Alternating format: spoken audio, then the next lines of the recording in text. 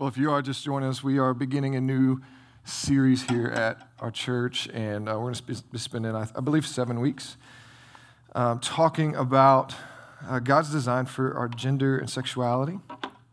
And so today is going to be an introduction to that, and we're going to move into several different spaces, and I actually listed the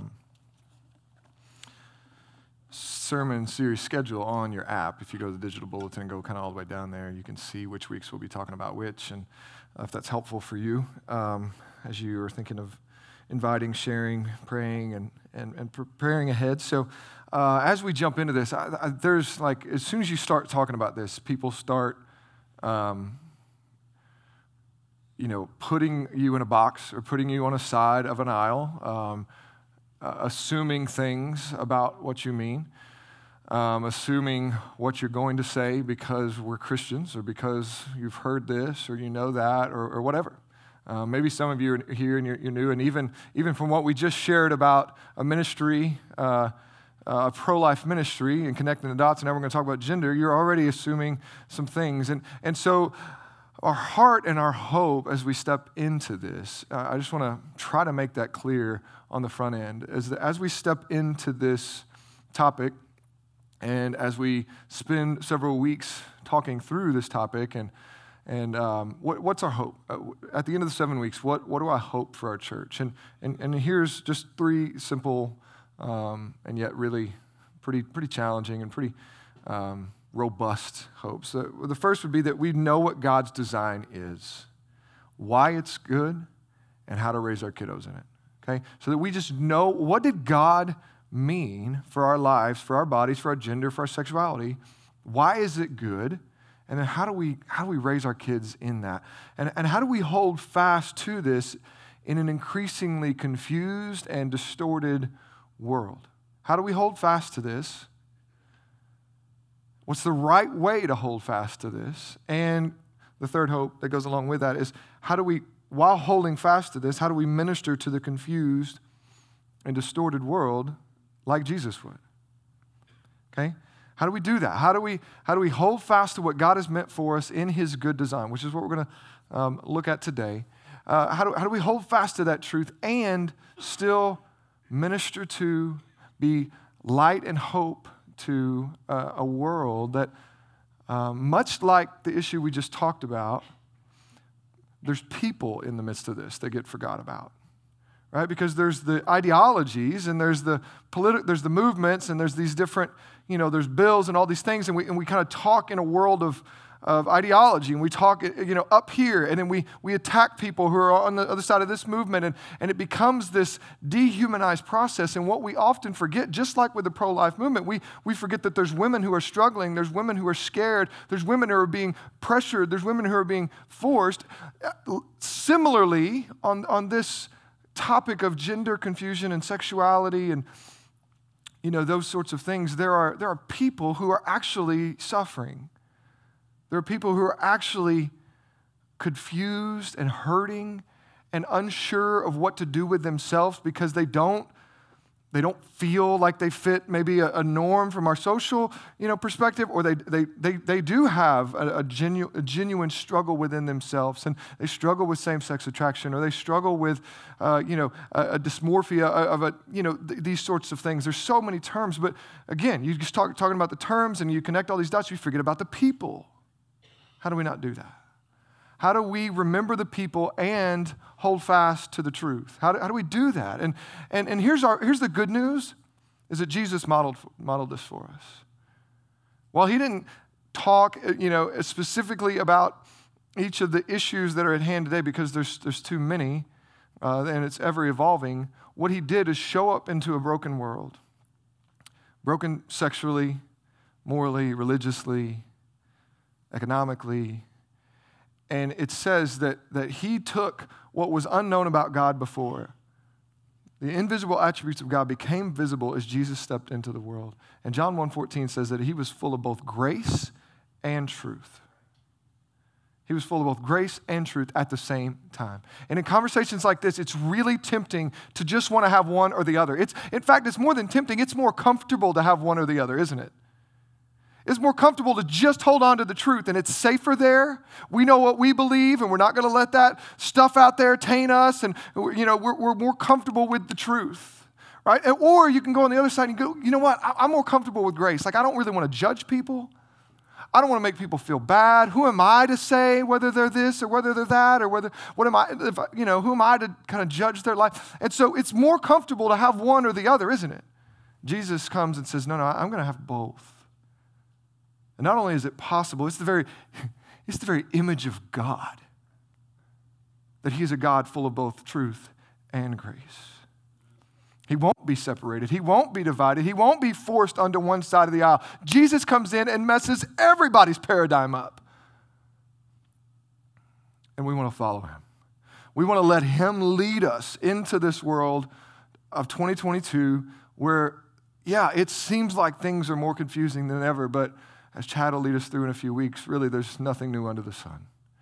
This is a new iteration of the same confusion and rebellion that we've seen for generations, even from the jump. And it actually all goes back to the beginning, which is why we're starting where we are today in Genesis 1, because, it is impossible to try to wrap our minds around all of the nuances and terms and things that have gone through in the last few years. I was just reading one quote from this book, which is tagged in your bulletin there as a recommended resource. But in 2014, Facebook provided 56 ways that users could describe themselves, as well as male and female. So there's 56 options in a drop-down tab. By 2018, it was felt that list wasn't complete, and 71 options were provided. So I was reading that, and I was like, well, I wonder what it is now. And I got on there, and at least on mine, it was male, female, or custom. So they've given up on trying to list all of the terms, and they've just said, you tell us. You could fill it in. Meaning there's this rejection of this idea of, gender, sexuality being, even the word binary has become this evil word, right? That's an oppressive, evil word in today's conversation. And so it's like, hey, what do you want to identify? And so I want to guard against a tone of mockery in this whole series. And so I don't share that stat or that little thing as a way of mocking what's happening. Because when we do that, we're forgetting about people and we're not being like Jesus, right? There are some absurdities to the logic behind these movements. That is to be sure, right? And we could point those out. We could talk about the lack of logic, the lack of healing, we can. But when we start to mock these things, we run the risk of running off people who actually need to hear the message of the gospel, which is what we're going to land on today, is that this is all an issue of the gospel. And so I do just share that to say, man, this is an ever-increasing and ever-evolving and changing conversation. It's impossible for us to, explain and, debunk and address every form that these variations of sexuality are taking. But the good news is, just like you probably heard the illustration about how to spot a counterfeit, right? The easiest way to learn to spot a counterfeit bill is not to learn about all the ways that bills are counterfeited, right? Because you learn about what people are doing it this way and they're doing it this way, and you might notice that. No. How do they train people to spot counterfeits? They make them really, really, really, really, really familiar with the true bill, right? It's the easiest way to spot a counterfeit is to be really familiar with the real thing, is to know the real thing in and out. And you know that one thing in and out, and then you can spot variances and you can know when you've jumped off of that. And so similarly, that's our hope with this series, is not to address every question, every issue, and every drop-down tab that's in our world today. I'm not equipped, I'm not educated, and frankly, I don't think I'm called to that. But what we are called to is to see, what does God say? Why is it good? How do we live it out? And then how do we respond to a world that is in desperate need for the good news of Jesus Christ, which encompasses our bodies? And that's going to be the point we try to leave with today. Does the good news of Jesus Christ, does the gospel actually impact and encompass our bodies and our sexuality and our and our gender. And so let's start in the beginning. This matters so much that we understand where all of this originated. That matters, but then specifically our sexuality. So, and man, there's terms to define, and gender, gender and sexuality don't even mean the same thing in our world today. When I say gender, I'm talking about what is your sex, male or female, right? And when I say, sex in this context, I'm same thing. Are you a male or are you a female? And so where does this come from? We titled the series Very Good because we're going to see in today's passage that after God made all of creation, he said, man, it's good, it's good, it's good. And then when he had made male and female, he said, it's very good. Why? That's what we're going to try to look at today. Why is it good? And why is it the answer for us to be called back and restored to this? So let's look at Genesis chapter 1 together. Verse 26. I would encourage you not to lose the impact of the first 25 verses because they are establishing God's authority as the creator. And that matters, doesn't it? The one who creates something has authority over it to say how it works, what it is, how it works, how you should use it, right? So, first 25 verses, he's the creator overall, right? In the beginning, God created the heavens and the earth. Like, what was here in the beginning? God. And then he creates. And so, verse 26 comes and says, then God said, let us make man in our own image, after our likeness, and let them have dominion over the fish of the sea and over the birds of the heavens and over the livestock and over all the earth and over every creeping thing that creeps on the earth. So God created man in his image. In the image of God, he created them, male and female. He created them. That's going to be a verse that anchors us, that we go back to. I want the rest of this to be context and really supportive of this, and we won't be able to unpack fully the passage from Genesis 3 today. I just wanted that to kind of stand as an introduction and a theme or a bedrock for the rest of this series, if you will. And so we're gonna focus mostly on verse 27 today. But as we read on, I want you to hear the rest of this. And God blessed them. This is a good thing. He makes them, and he says, be fruitful and multiply, fill the earth and subdue it, have dominion over the fish of the sea, the birds of the heaven, and every living thing. And God said, behold, I've given you all of this. We'll skip down to verse 31. And God saw everything that he had made, and behold, it was very good. And there was evening and there was morning on the sixth day. So if you know the pattern of the creation story, God would make parts of creation, and he would finish up a day and say, man, what I made, it's good. It was good. He'd make something else the next day, and he'd say it was good. And then on this final day, he says, it's very good. And that comes after making them male and female. So what I want us to hear today is that God created, what it means to be human is to be male and female. That our sexuality is indeed tied to our humanity, to what it means to even exist as a human. So, and that comes from God being the one who has made us. And listen, this is at the root. I understand totally if you're here and you're not a Christian and you're wondering, what we're going to say about your sexuality or this or that. We are working off an understanding that God has the right to define who we are and how we live. And that is the issue, that we don't really need to talk about the details of sexuality if we're not on the same page with that. And so that's going to be our hope, is that we're able to call people back to the goodness of God in his design and then let him restore him in the details. But there's a story from C.S. Lewis's Mere Christianity where he talks about a schoolboy who was asked what he thought God was like. I mean, you've probably heard this story before. So you ask a little boy, hey, what do you think God is like? And he goes, well, as far as I can make out, God's the sort of person who's always snooping around to see if anybody's enjoying themselves, and then he's trying to stop it. And C.S. Lewis says, I'm afraid that is the sort of idea that the word morality raises in a good many people's minds, something that interferes, something that stops you from having a good time. In reality, moral rules are directions for running the human machine. Every moral rule is there to prevent a breakdown or a strain or a friction in the running of that machine. That is why these rules at first seem to be constantly interfering with our natural inclinations. When you're being taught how to use any machine, the instructor keeps on saying, no, don't do it like that. Because, of course, there are all sorts of things that look all right and seem to you the natural way of treating the machine, but they don't really work. So what he's getting at is when we start from a perspective of what do I want to do, then it can indeed seem like God's laws, God's commands are just there to shut down our being fulfilled, having a good time in life. And what C.S. Lewis is trying to rewind and say is, no. Like with any machine that you're learning how to operate, you need to know, okay, don't do this, that'll harm you. Don't do this, that'll blow the thing up. Don't do this, that'll hurt other people, right? And so you're having to learn. So God has the authority to do that with us as his creation. And he's saying that his moral rules, his way of doing life is for our good that leads to our flourishing.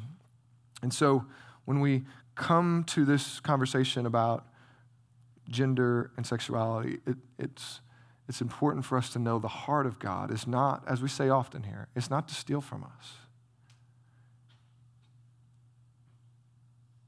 Okay? And for some of you that are struggling, that's going to take some time to set in.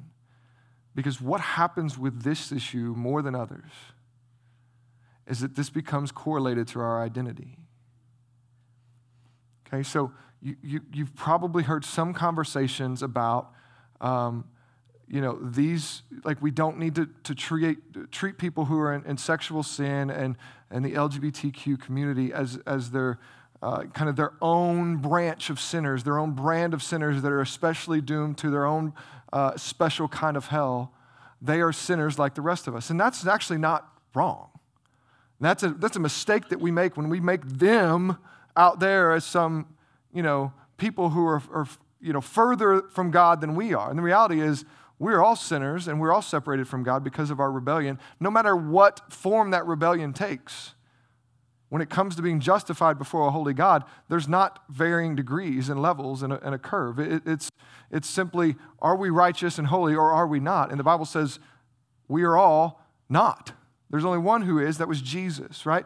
And so that's an important conversation. And nonetheless, while that is an important conversation, what happens if we minimize this, or just in the conversation of our culture, these issues of sexuality and gender, they are not like other sins because they get attached wrongly, I would say, but because of the narrative in our culture, it feels like it's a part of us, our sexuality, and it feels like to be told you can't live life this way if you have same-sex attraction, right? And you're told by the Bible that that's not allowed. It feels like it's saying you are wrong, right? It feels like if you have this going on and the Bible says that's not allowed, it feels like it's attached and tied to like this identity piece and this deep-rooted thing, when in reality, what is going on is all of us have strayed from our design as God's image bearers, following God's way of living that leads to flourishing. And it takes different forms, but nonetheless, the solution is for all of us to be called back to God, to be restored back to God. And so, please know that however hard that is for you to hear in this moment, wherever you're at in the process of struggling with your own sin and your what feels like how you're made, like know that if the Bible is calling you out of that, it is because God loves you. Okay, it is not because he wants to steal from you or he hates you, right? Because that becomes this rhetoric too. We Christians hate these people. Well, we better not.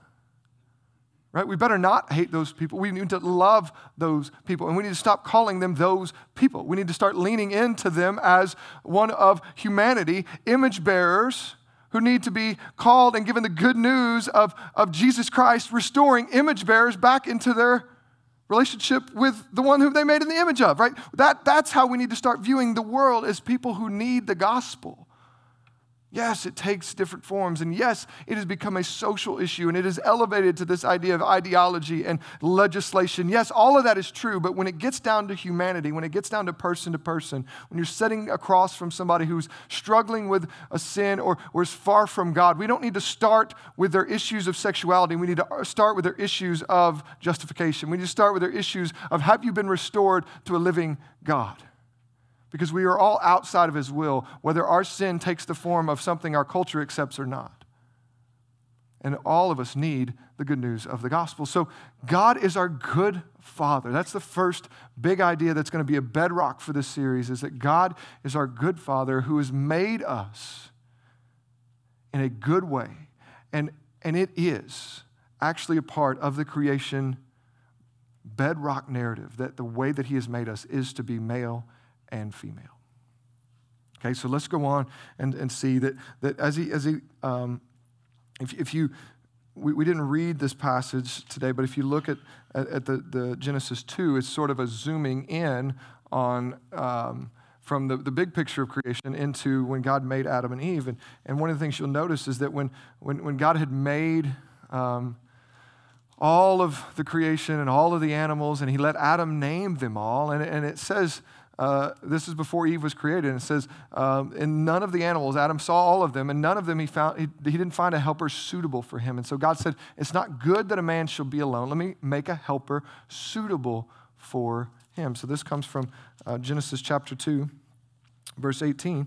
And that I want to take a moment and look at that idea, because right there in that narrative, it begins to show us something about God's design and how male and female is not this thing that needs to be blurred so that some kind of self-realization can happen, but rather a thing to be understood, a thing to be lived out, and a thing to be exalted as God's good design. And so when we see, it says that it's not good that man is alone. Even in that statement, there's something being said about God's intention for male and female. That very statement of there not being a helper that was a good fit for Adam, that starts to say something to us and for us about the necessity and the importance and the significance of gender distinction, doesn't it? We see that man alone wasn't a good thing. And so in this creation account right here in Genesis 2, it says that God says, okay, I'm going to make a helper. I'm going to make a woman to be a helper fit for him. Now, I've said this before. I say this at most weddings, but that idea gets misunderstood because it sounds like, okay, well, Adam's varsity. Adam's really the one that God wanted to do all this stuff. He goes, he's not quite capable. Let me make him an assistant coach, right? Let me give him somebody to kind of come along the way, clean up his messes, if you will, right? And so that's not the idea that the Bible puts forth for us, right? So I want to look at that word, that phrase in Hebrew. Helper fit for him is translated from ezer kenigdo in Hebrew. And the word ezer in Hebrew does not denote a person of lesser worth or value.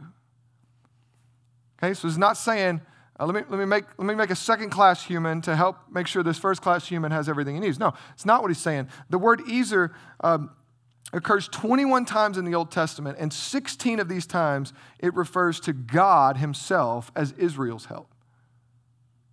Okay, so almost every other time this word is used, it's used to refer to God himself showing up for Israel, being the one who steps in for them. That is what they need. And so this, by no means is this a lesser than human that is being made here. And the idea of kenigdo is fit for him, right? A helper fit for him. That comes from ezer kenigdo, ezer being helper, and kenigdo being fit for him. That communicates something right there to us, doesn't it? It communicates complementarity, right? It communicates that when God makes the woman, there is both similarity and dissimilarity to the man, doesn't it? When he says a helper fit for him, because they are both made in his image. Back to chapter 1, verse 26, 27.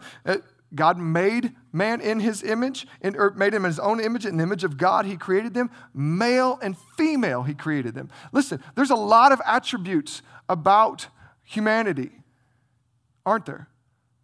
Like there's a lot of different things that actually make us stand out from the rest of creation, aren't there? Our cognitive ability, our emotional capacity, our communicative capacity. There's all these things that actually set humans apart from the rest of the created order. But what does God choose to highlight as core to what it means to be a human and to be created in the image of God? It says, let's look at verse 27. This is like poetry in Hebrew, and it's structured in such a way to communicate the value of how we were made. God created man in his own image. In the image of God, he created him. Male and female, he created him. Okay, and so Adam had seen all the horses and dogs and lions and giraffes and elephants and all of the other things. He named them, and not a helper was found that was suitable for him. And so God's going to make an Ezer Kenegdo.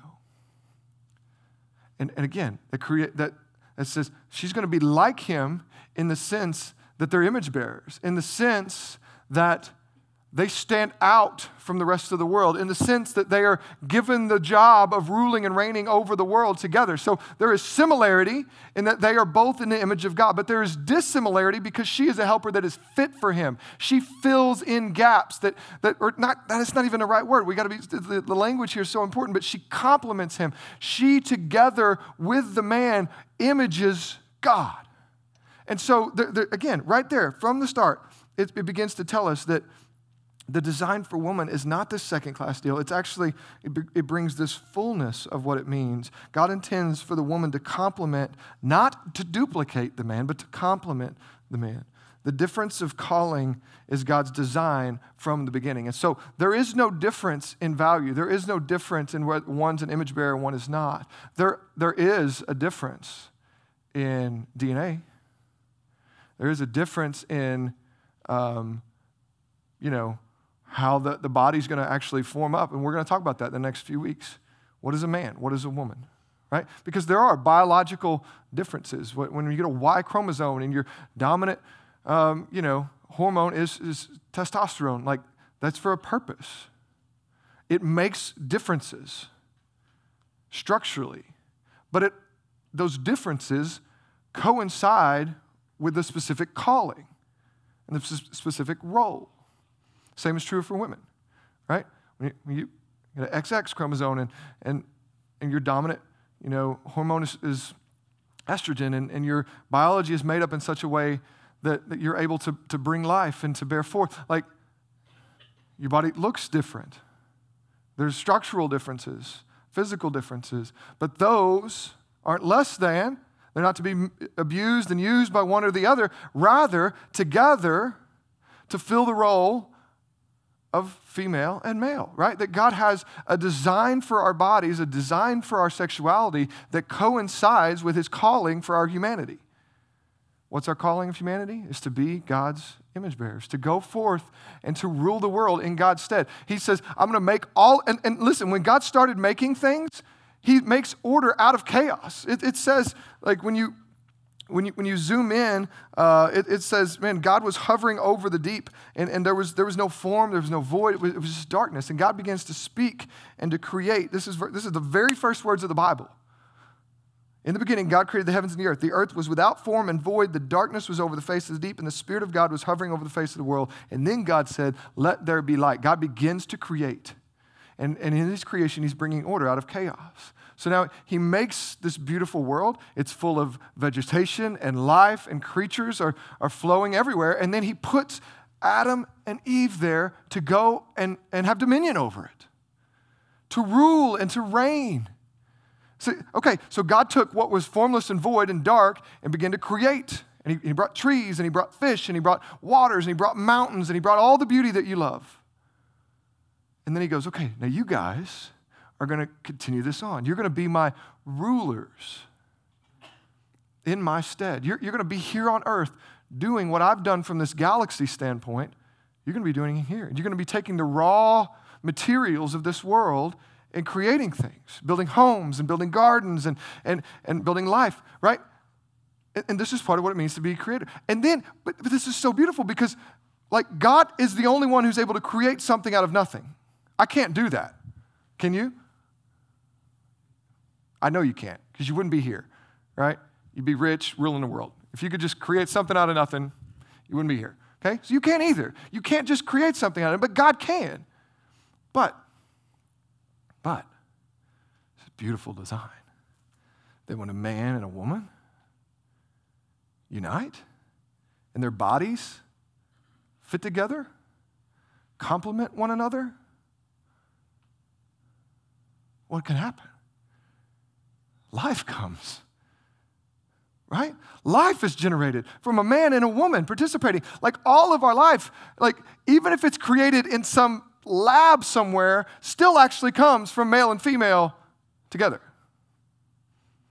Like, this is a part of God's design to be like him and to image him in the world and to have his bearing on the rough, materials, raw materials of this world. He puts man and woman and says, now, go, be fruitful and multiply, have dominion. Okay? So this is the cultural mandate. This is what God made us as humans to be, his image bearers. And this, our sexuality is not this, thing that we can take or leave or may not fit what we fit. No, it's given by God as a part of being in the image of God. So, masculinity and femininity are not aspects of the fallen order to be overcome. They are instead part of what God declared from the beginning to be very good. You see, you need to make note of that change from good, first 5 days. Day 6, it's very good. Why? Because he just made them male and female. He made them in his image. He made them male and female. It's a beautiful picture of the Father's heart. It's a beautiful picture of the Father's design. This is how we're made. This is where we find rest and shalom and peace. This is where humans are content in the will and the design and the purpose of God. This is the core of our identity, right? And missing this or not knowing this or no longer believing this is the root of our world's confusion about gender and sexuality. You see, and that's why we included chapter 3, verses 1 through 5 today, because I just want you to begin to see that any variation from male and female being very good, any variation from that is birthed out of the same narrative from Genesis 3, that Satan comes along and begins to shift our focus from being there to image God, there to bring glory to God, and instead being there to what? Fulfill our potential, fulfill our sense of self. It's a very interesting study to trace this idea of self back through humanity and back through the last few years and all the way back to Darwin and Nietzsche and all of these things that have begun to build this cultural opportunity and just the cultivate the soil for us to say, you know what? I think what really matters is not the DNA within me or the anatomy that I'm born with, but actually how I feel inside. Like that's what I actually need to be fulfilled and whole. And if I have this brokenness that doesn't line up, if my life and my desires don't line up with the body that's been given to me, then instead of trying to adjust my life and my desires, I should adjust my body to align with those things. That part is actually a fairly new idea and concept, right? In the 20th century, where people begin to say, no longer is this idea of struggling with our sexuality and our the sex given to us a mental, in the social world, a mental illness that's to be treated as mental illness. Rather, there began to be a shift where they said, you know what? No, it's not. And instead of treating the mental aspect, we're going to treat the physical aspect, and we're going to try to change someone's body to fit what they're feeling inside. And if you're honest, and if you will do the research yourself and go beyond the narrative that, our media and movements are putting out there, it's not helping people, right? Just a few years ago, Johns Hopkins University stopped doing gender reassignment surgeries. They were one of the pioneers and leaders in it. But then they did a survey of all the people that they'd done this to and realized it hasn't helped them. That their mental illness, their struggle, their depression, their fear, all of that had increased. And suicide was high. And they began to say, okay, one of the guys even said, hey, we've been perpetuating madness of mental illness here. Instead of treating it, we've just allowed it to dictate what we're doing. And they stopped doing it as a hospital. Right? So if you look beyond the narrative, you'll actually see that hard evidence says this is not a helpful way to help people who are struggling. And this is where we as Christians need to go beyond that narrative ourselves and make sure that we know what will help people who are struggling. Because the root issue of sin that caused all this to begin unraveling is found in Genesis chapter 3, when when the whisper begins to get into our soul, into our heart, did God really say? Did God really say? You see, that's how this all begins to unravel and go from God's good design that is very good and there for life to flourish. And man, it's good. Like it's real good. It's paradise good.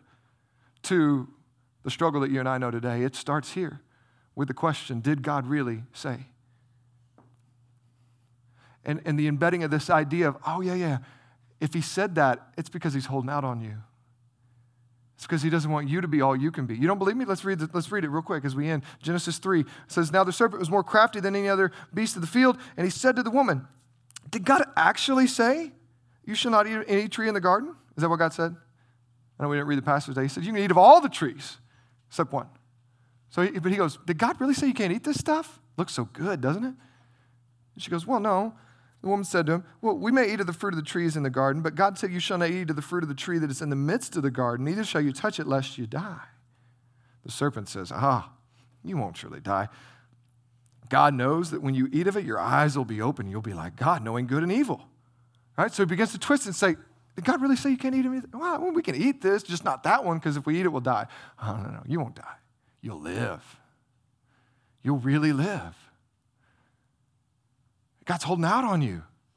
He knows that when you eat of it, you'll know good and evil. You'll have the sense of self-actualization. You see, this is just same story, different words, right? The same stuff that's being perpetuated in our schools and in our, like all of these things that are being pushed in. It's the same question of what you really need is to be fully self-actualized. You need to be given the freedom to be who you feel you should be. And this is the same lie that Satan is embedding right here at the start. God knows that if you eat that, man, you'll know what he knows. You'll become the full sense of yourself, right? I'm drawing some lines here, but this is the same deal, right? You won't surely die. You'll live. So the woman sees it, she eats, right? And it begins to unravel God's good design for gender. And you see that even in the implications, which we'll work through in the next couple of weeks, you see right here is whenever there begins to be tension between the sexes. Up to this point, it was purely complementary, purely beautiful, purely wonderful. After this, God has to put parameters in place. He says, all right, this curse, it's going to have implications on your marriage. This curse is going to have implication on the desires of a woman and the desires of a man. This curse is going to bring a destructive nature to what God created as the very fundamental essence of what it means to be human. It's got a crack in the foundation right here because we believe this lie that what we actually need is not God's design for us, but to be given permission to pursue what's in us. Now, I'm very aware that that's an oversimplification of many hard narratives and many well-documented processes that people have gone through. I am very aware of that. I am uneducated, unequipped to walk through all of those nuances. But like I said earlier, we want to provide this bedrock truth for us to come back to. I think of it like navigating. I don't know about y'all. I have zero sense of direction. I'm just real bad at it. Like I get confused all the time. I go to St. Louis all the time. Lived up there for 2 years. My wife and I were on our way home from Metro East the other day trying to stop and get ice cream. I went 9 miles back the wrong way. On 64, y'all. I'm not good at this, right? I'm a confused man when it comes to directions.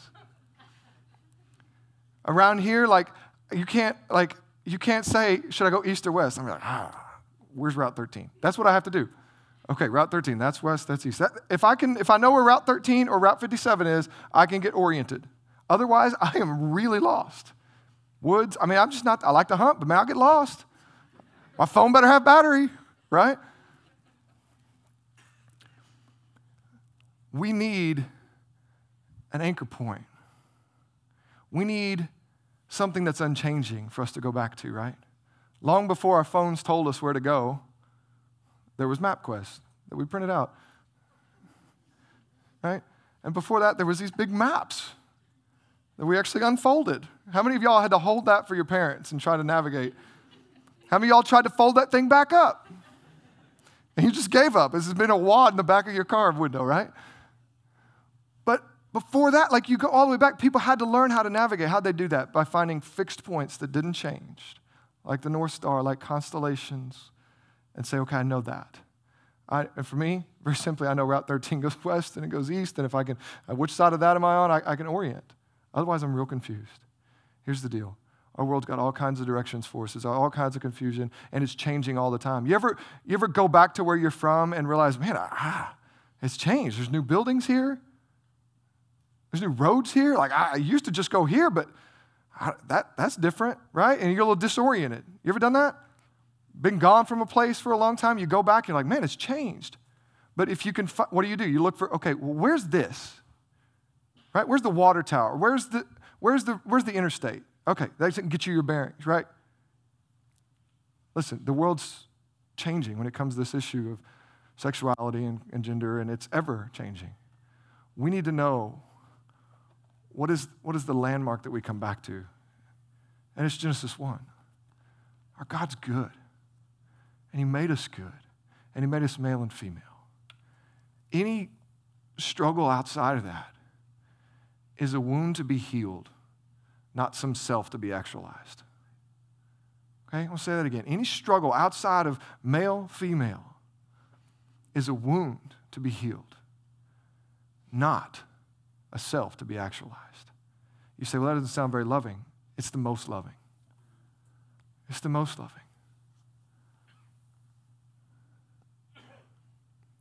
Because if he made us and he knows, and he did, then to allow us to pursue something outside of his will bring us harm. And it's his goodness that he sent Jesus to come back and to show us the way. Show us the way back to the garden. Show us the way back to the God who's given us our identity and our core self. And so if you're here and you're struggling and you wondered, what would we say? What does the Bible say? What will this church say? I want you to hear what Jesus says. Jesus comes upon Jerusalem and he looks at this city that's all kinds of confused. Religiously, sexually, economically, it's a mess. And instead of getting angry, he begins to weep. And it says that he has compassion upon them because they're like sheep without a shepherd. He says, man, it's the Father's heart that I would have gathered you in like a hen gathers her chicks under her wings so many times. This is God's heart towards you. He says, I would have so often when I've seen you broken, when I've seen you struggling, when I've seen you in a mess, my heart has been to come and get you like a hen comes and gets her chicks. But he couldn't. It wouldn't work. We were rebellious chicks. And so instead of just saying, you know what, forget it, you made your bed, he goes, no. I'm coming into that bed. I'm coming into that mess. I'm coming into that city, and I'm coming in to bear your brokenness, to bear your confusion, to bear your pain upon myself. And Jesus knows he's headed to the cross, but he steps in there anyway. For the joy that's set before him, he goes to save those who are confused and lost and broken by taking our mess onto himself, letting it have its full bearing on his body, being put in a grave where we belong. And the reason he comes back to life is because that had no hold on him. That wasn't his mess. He comes back to life and he says, now, you who are weary, burdened, heavy laden, broken, scared, wounded, raped, harmed, abused, sexually molested, confused, you, all of you, come to me. I'll give you rest. This is the good news of the gospel. And it applies to our bodies. It applies to our sexuality. It applies to our lives. I don't know your story. I don't know all the nuances, but I know this is true for you. Jesus says, come. Let's pray. Father, we need your heart to scream forth truth, to overwhelm this world. And right now, we need it to overwhelm our world. Father, I pray for those that are struggling, those that have secrets, those that are fearful. I pray that your heart would overwhelm them, that you're a good Father who loves them and has come to heal. Help us to be a people who lean in and to become like you in this world that is increasingly confused. May we be a people who are increasingly full of hope. All this we pray in Jesus' name. Amen. Hey, church, the altar's open. We're running close. If you want to go get your kiddos and bring them back in here for this final song, you can. But the altar's open. I'll be over here. Chad will be on the other side. We'd love to pray with you. We'll have community group leaders kind of on the front row too. We would love to pray with you, but maybe you just need to reflect where you are. Maybe you need to come to the altar. You respond as the Lord leads. That's what this final song is for. Let's worship together.